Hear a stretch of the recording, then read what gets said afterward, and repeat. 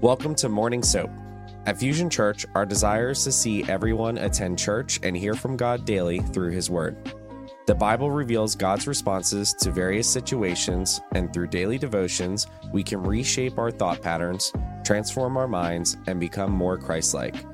Join us here every Monday through Friday as different pastors and leaders from Fusion Church provide insightful devotions and teachings based on the day's scripture. For the current soap reading plan, visit fusionchurch.cc/soap and join us as we deepen our understanding and relationship with God. All right, let's get into it. I'm reading out of the ESV, but during parts of while we're speaking, I'll be referencing over into the NIV version because there's some ways that the NIV say it that one makes it a little bit more clear. And then on top of it, really kind of certain words really came out that I felt God was like really pushing the button on. Anyway, let's read into it. Nehemiah chapter 4, verse 1. Now, when Sanballat heard that we were building the wall, he was angry and greatly enraged, and he jeered at the Jews. And he said in the presence of his brothers and of the army of Samaria, "What are these feeble Jews doing? Will they restore it for themselves? Will they sacrifice?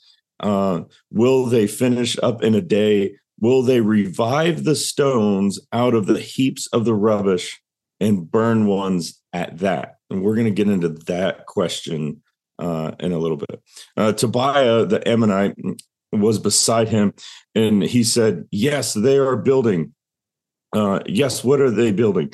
If a fox goes up on it, he will break it down. He will break down their stone wall. Hear, O God. So verse 4 is here where Nehemiah breaks into a prayer. Just quick context of the switch here. Hear, O God, for we are despised. Turn back their taunt on their own heads and give them up to be plundered in a land where they are captives. Do not cover their guilt, and let not their sin be blotted out from your sight, for they have provoked you to anger in the presence of the builders. Verse 6, so we built the wall, and all the wall was joined together to half its height, for the people had a mind to work. But when Sanballat and Tobiah and the Arabs and the Ammonites and the Ashdodites heard that the repairing of the walls of Jerusalem was going forward and that the breaches were beginning to be closed, they were very angry. And they all plotted together to come and fight against Jerusalem and to cause confusion in it. And we prayed to our God and set a guard as a protection against them day and night. In Judea, it was said, the strength of those who bear the burdens is failing. There is too much rubble. By ourselves, we will not be able to rebuild the wall. And our enemy said, they will not know or see until we come among them and kill them and stop the work. At that time, the Jews who lived near them came from all directions and said to us 10 times, "You must return to us." So in the lowest parts of the space behind the wall and in open places, I stationed the people by their clans with their swords, their spears, and their bows. And I looked and arose and said to the nobles and to the officials and to the rest of the people, "Do not be afraid of them. Remember the Lord, who is great and awesome, and fight for your brothers and your sisters, your sons and your daughters, your wives and your homes." Verse 15, when our enemies heard that it was known to us and that God had frustrated their plans, we all returned to the wall, each to their work. From that day on, half of my servants worked on construction, and the other half held the spears, shields, bows, and coats of mail. And the leaders stood behind the whole house of Judah, who were building on the wall. Those who carried burdens were loaded in such a way that each labored on the work with one hand and held his weapon with the other. And each of the builders had his sword strapped at his side while he built. The man who sounded the trumpet was beside me. And I said to the nobles and to the officials and to the rest of the people, the work is great and widely spread, and we are separated on the wall, far from one another. On the place where you hear the sound of the trumpet, rally to us there. Our God will fight for us.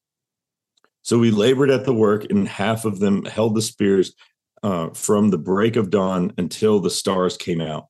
I also said to the people at that time, let every man and his servant pass the night within Jerusalem, that they may be a guard for us by night and labor by day.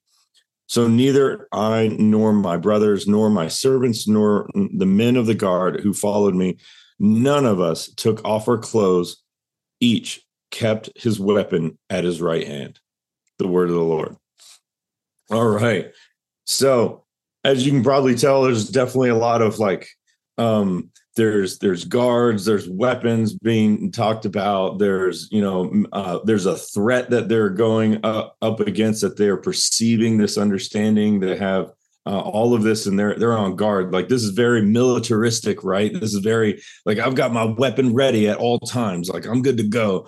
And so, yeah, you can definitely see where my veteran side is kind of geeking out on this. But there's some other lessons in here that I really want to hit on. And one of these really is at the very beginning. Sanballat here is coming against the Jews. And it says in the ESV, he jeered, or otherwise, he was heckling them. He was going against them. He was calling them names. He was, saying all of these, basically trying to curse them, if you will. He's trying to curse them. He's trying to say all these negative things for them to believe. He's saying lies. He's saying lies, right? And then he makes all of these rhetorical questions, right? Will they restore it for themselves? Otherwise, like, they're just doing this selfishly. Will they go back to sacrificing, and all of this? And he's trying to yeah, that's what the Jews do. They sacrifice to God. They have, all of this. But you're like, somebody just wants to make fun of you for a natural, normal thing that you do. And for some reason, they spin it in the tone of their voice to where it's such a negative thing. And makes you rethink, am I doing the right thing? Is this even okay for me to do? Why am I getting made fun of for something just quite normal, or what I'm called to do? He does all these retort, but there's one in the very last part. Will they revive the stones? The NIV says, can they bring the stones back to life from the heaps of the rubble, burned as they are? That phrase, bring the stones back to life, really stuck out at me. And I was like, what do you mean? Stones aren't even alive. They're just material. And I was thinking, what do we mean by the word life?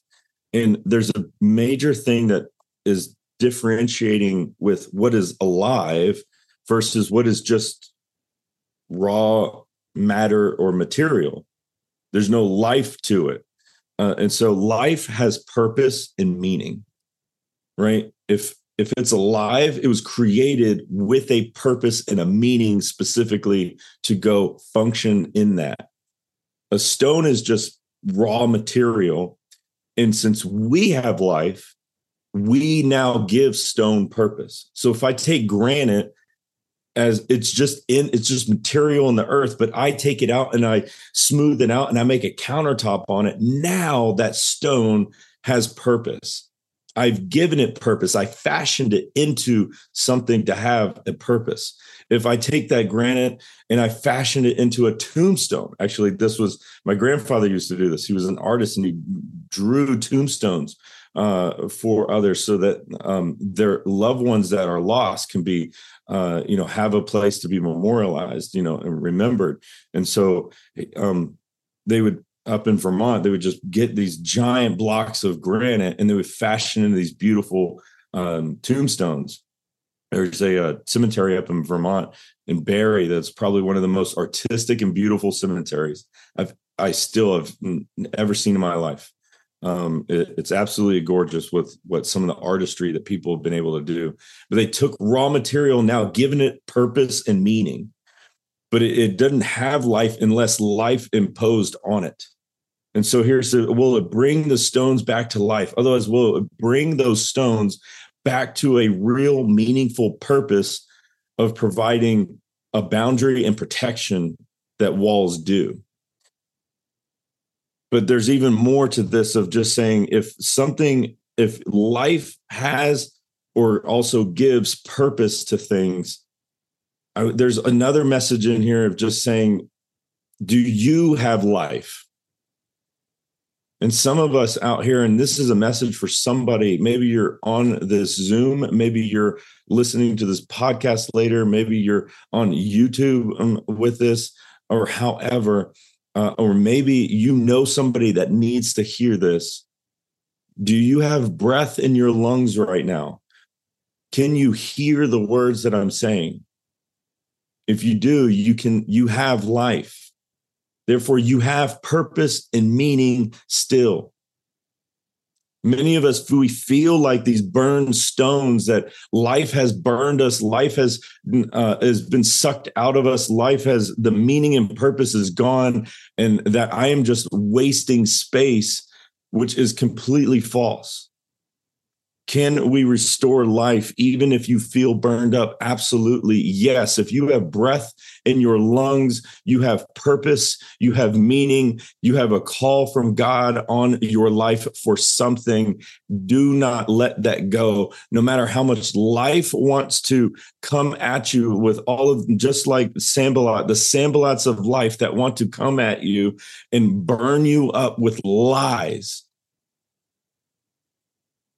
What does burning do? It consumes it. It burns up the stone, but the stone didn't change. Last time I checked, stones don't really get like burned to where they're not functionable anymore.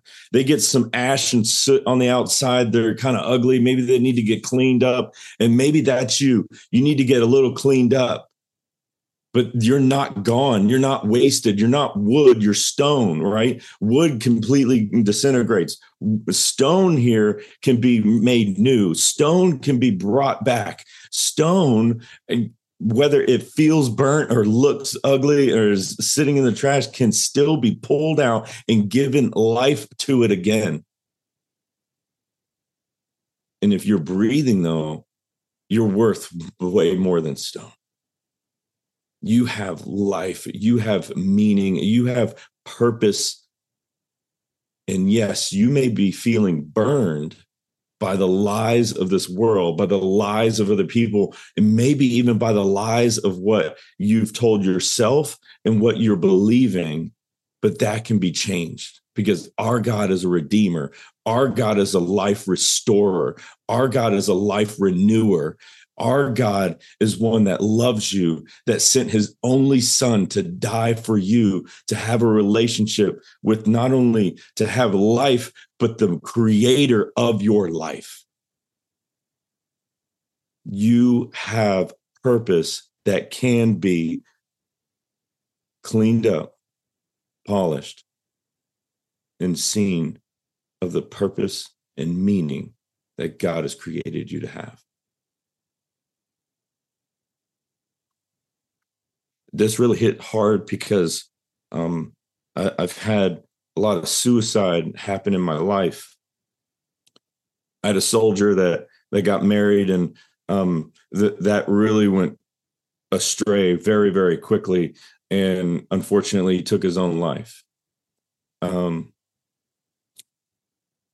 own brother tried to take his own life a number of times.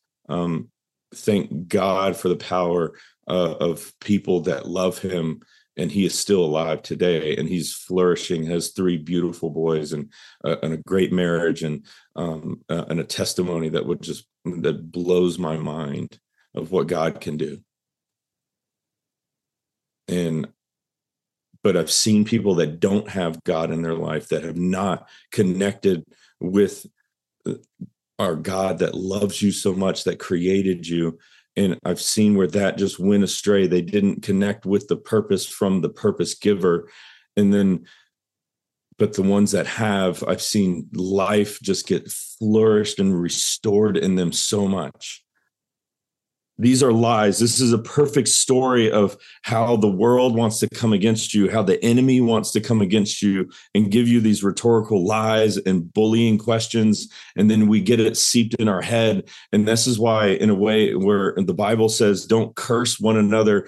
And it's not necessarily saying the F word or the S word or any of these things, but it's cursing their life. It's saying something against them. It's saying something for them to be seeped in their head.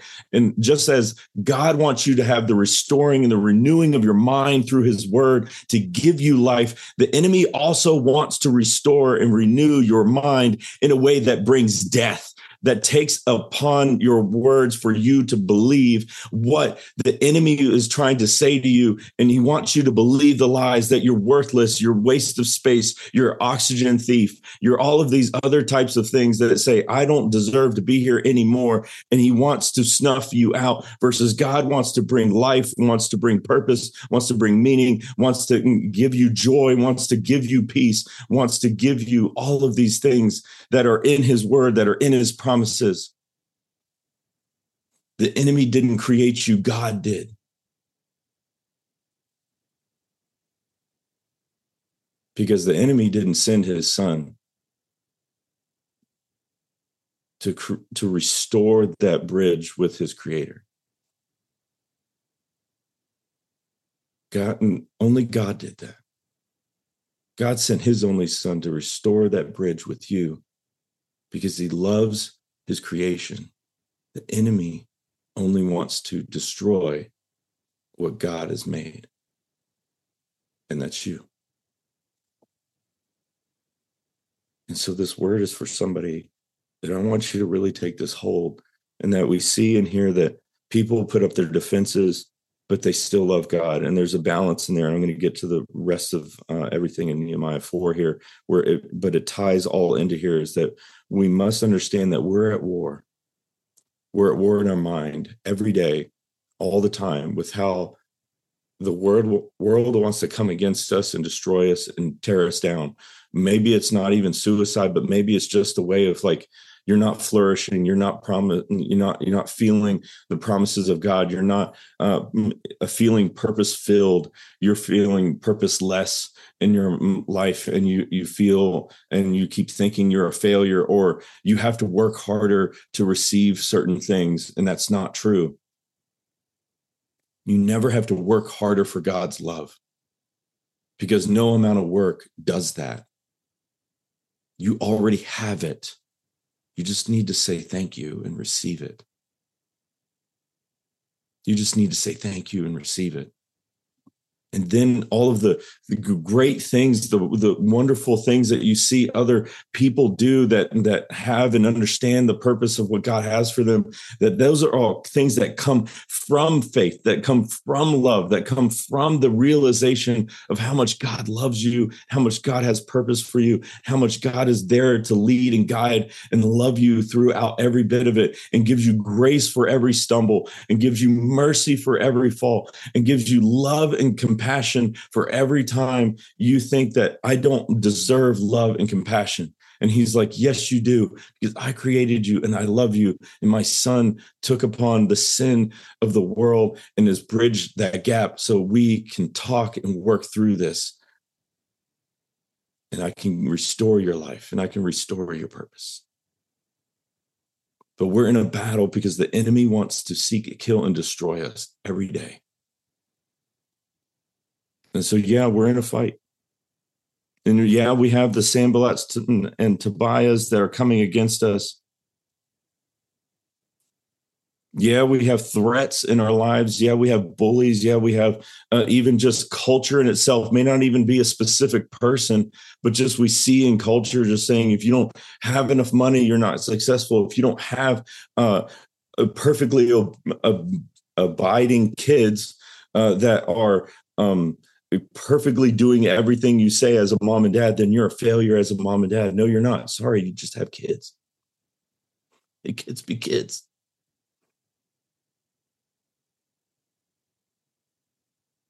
But we need to understand that we are in a battle, though, in our lives.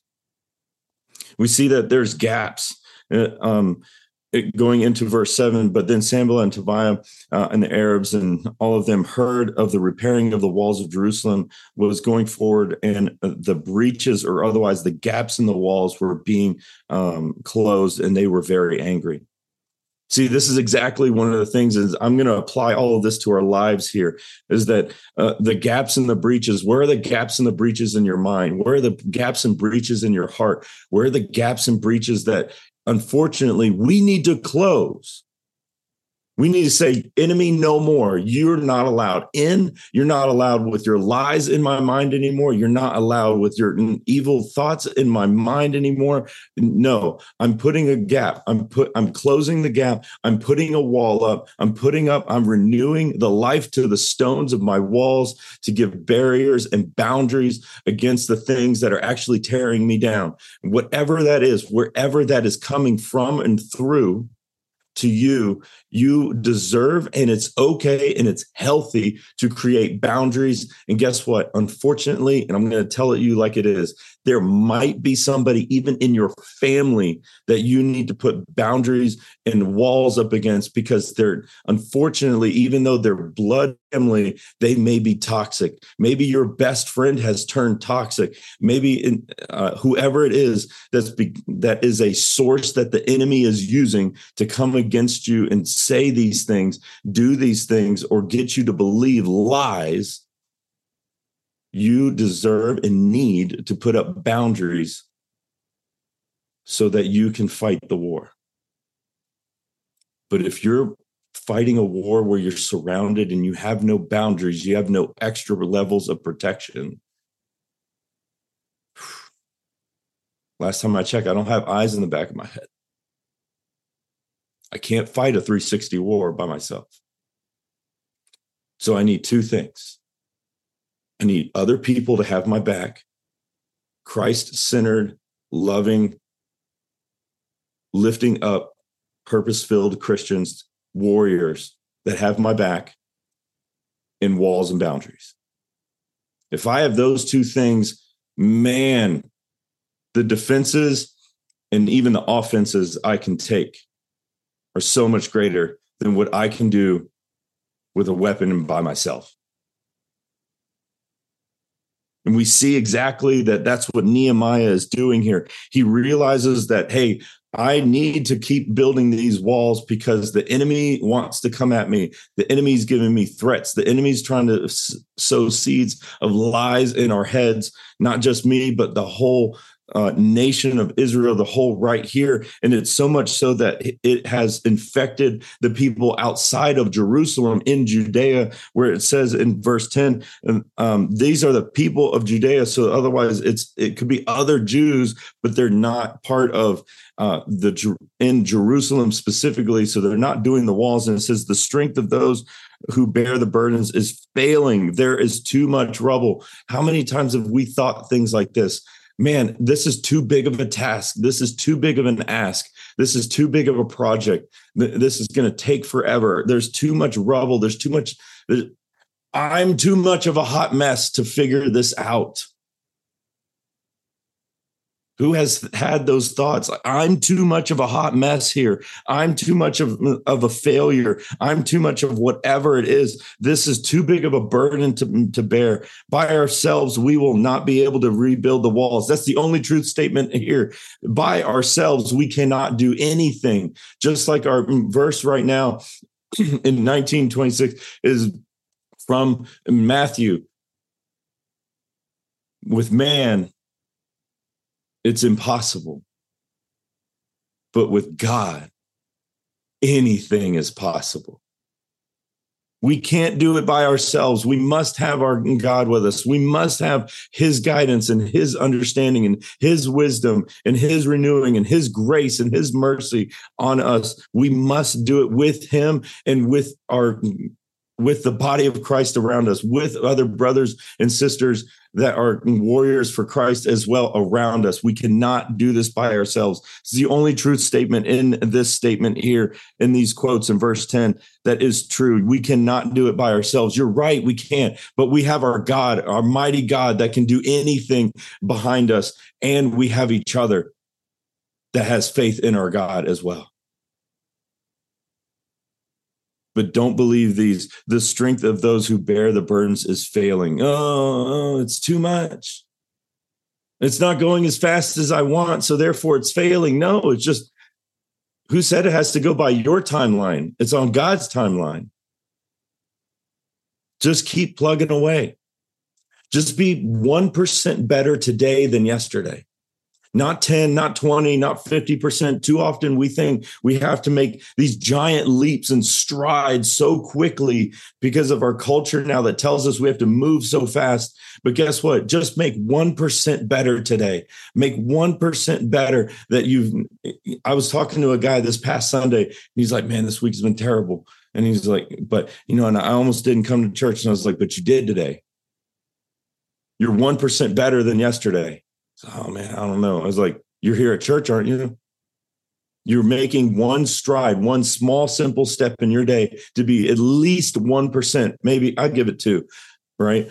He's 2% better today than yesterday because he's making strides in the right direction. Be 1% better today than yesterday.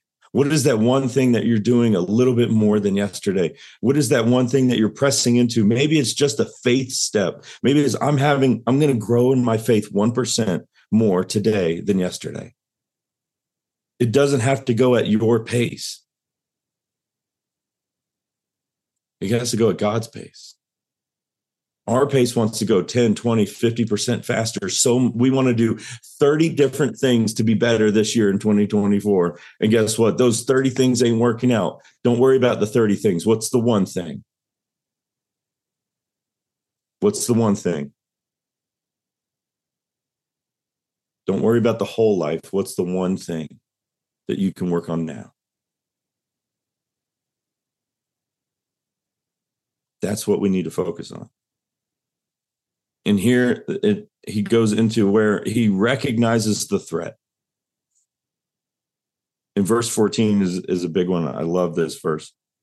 And I looked and arose and said to the nobles and to the officials and to the rest of the people, do not be afraid of them. So number one, I'm telling you right now, whatever it is, whoever and whatever is feeding lies for you or making you think worst case scenario, who's my worst case scenario people, right?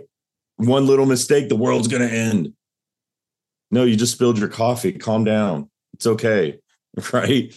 I spilled my coffee and then I'm going to slip and then I'm going to break my hand and then I won't be able to go to work and then I'll get fired and all this like, whoa, stop. It's just spilled coffee. Wipe it up. Go about your day.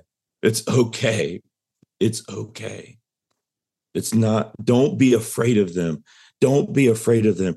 Remember the Lord.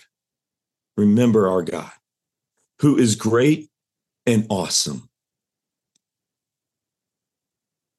And fight for your brothers and sisters, your sons and your daughters, your wives and your homes. Remember God first, and let's go fight. Not just for ourselves, but because one, God has called us. God will lead us. And it's for something greater than even ourselves. It's for our community. That's the purpose of this, is that you have purpose. You have meaning. And you have something to fight for. And it's worthy of it. And so that's what they do. They work in one hand and they have protection in the other. And there's a quote where I'm not even going to get into the debate, like all the 2A stuff and everything in this year, but there's a great quote in here. Matthew Henry, a great theologian, it says, if we think to secure ourselves by prayer without being watchful, otherwise without doing specific measures to make sure that we are secure, however that is, right? If we think to secure ourselves by prayer without watchfulness, we are slothful and we try to tempt God. And if by watchfulness, but without prayer, we are then proud and slight God, either way, we forfeit his protection. See, it's a balance of both that, yes, we need to believe in God, pray for God's protection, pray for his hand over us and his might and all of that, and fully believe that he will. But on the other side is don't tempt him by otherwise saying, God, I've got all these threats and I'm just going to do nothing because you're so great. And he's just like, no, you have a brain. I give you a brain. All right. I gave you 2 hands. I gave you 2 legs. I gave you all of these things. There's a level that God has already blessed us with the ability to know how to also be very practical in you have a threat. You need to protect against the threat. Use your brain on top of your faith as well. Use both faith and brain together. Faith and brain, they work together. But if we don't use faith and brain, then we're going to have blind faith, which God never gave us blind faith because he healed the sight of people. Amen. And then we don't have just our brain because we also need the faith to build and renew our mind so we don't believe the lies of the enemy, right? Our faith protects our brain and our brain also strengthens our faith. It goes both hands. That's what we must do. And so there's a balance to having both. We at church believe God, but we also have our security team. Okay, we're not naive. All right. And so there's a level that we have to do both. So if you're a prepper out there, keep prepping, but you need to pray to God. Right? If you have zero security and you're just like faith, all right, we need to get some prepping going on just a little bit. Right? There needs to be that balance in life. Right? You still wear your seatbelt, right? I hope you do. Faith and brain together, faith and brain. So, but that's what we have. Ultimately, it's not only just the physical, but what are we doing to protect ourselves mentally and spiritually? A gun and a blade can't solve or protect from a lot of problems. It can for some, but not all of them. And those lies and attacks that the enemy comes at us with, many times, it's that war in the mind. And so there's a great book I'm going through right now, and it's Winning the War in Your Mind by Craig Groeschel. And I highly recommend this book. And it really goes through and has some great exercises after every chapter to really kind of work on that war in the mind, that war in understanding, that we need to dispel the lies, get rid of the lie and fill it with truth. And that's what we do when we're here on SOAP. That's what we do when we're in the Word of God, is that we're dispelling the lies and we're filling that hole, that void. Now we got rid of the lie, right? And we fill that void in our mind with truth. We fill it with God's truth. And so I pray today that we've been able to dispel some lies in our lives, fill them with God's truth, that he loves you and he sent his only son to bridge that gap. He loves you. So let us pray. And Father, we just thank you for your word today. Maybe we not just have blind faith, but we also have actionable faith. Maybe our minds and our faith come together to just form an amazing, not only shield, but weapon in the war against our enemy, and to rebuild and build even more your kingdom, Lord.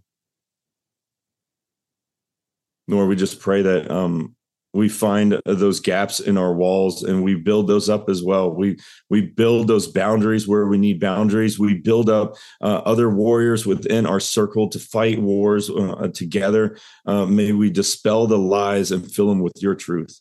Lord, may you continue to just guide your hand. Lord, I pray for those that feel like they are purposeless in life, and that you give them and help them understand the full purpose in which they are breathing right now for. Lord, this life is worth fighting for, but not alone, but with you. Lord, we love you. We pray for your healing hand over those that are just battling with mental illness and basically believing lies. May we just dispel those lies. May we break those. May we pull those that are believing those things into finding the real truth of your love, your grace, and your mercy, and show them that believing the truth is so much more rewarding than believing the lie. In your precious name we pray. Amen and amen. Have a great Thursday, everybody. Take care. God bless. We'll see you this weekend for an amazing Sunday. And also, don't forget, love to see you on Saturday morning at Heart for the House. See you then. Take care. God bless.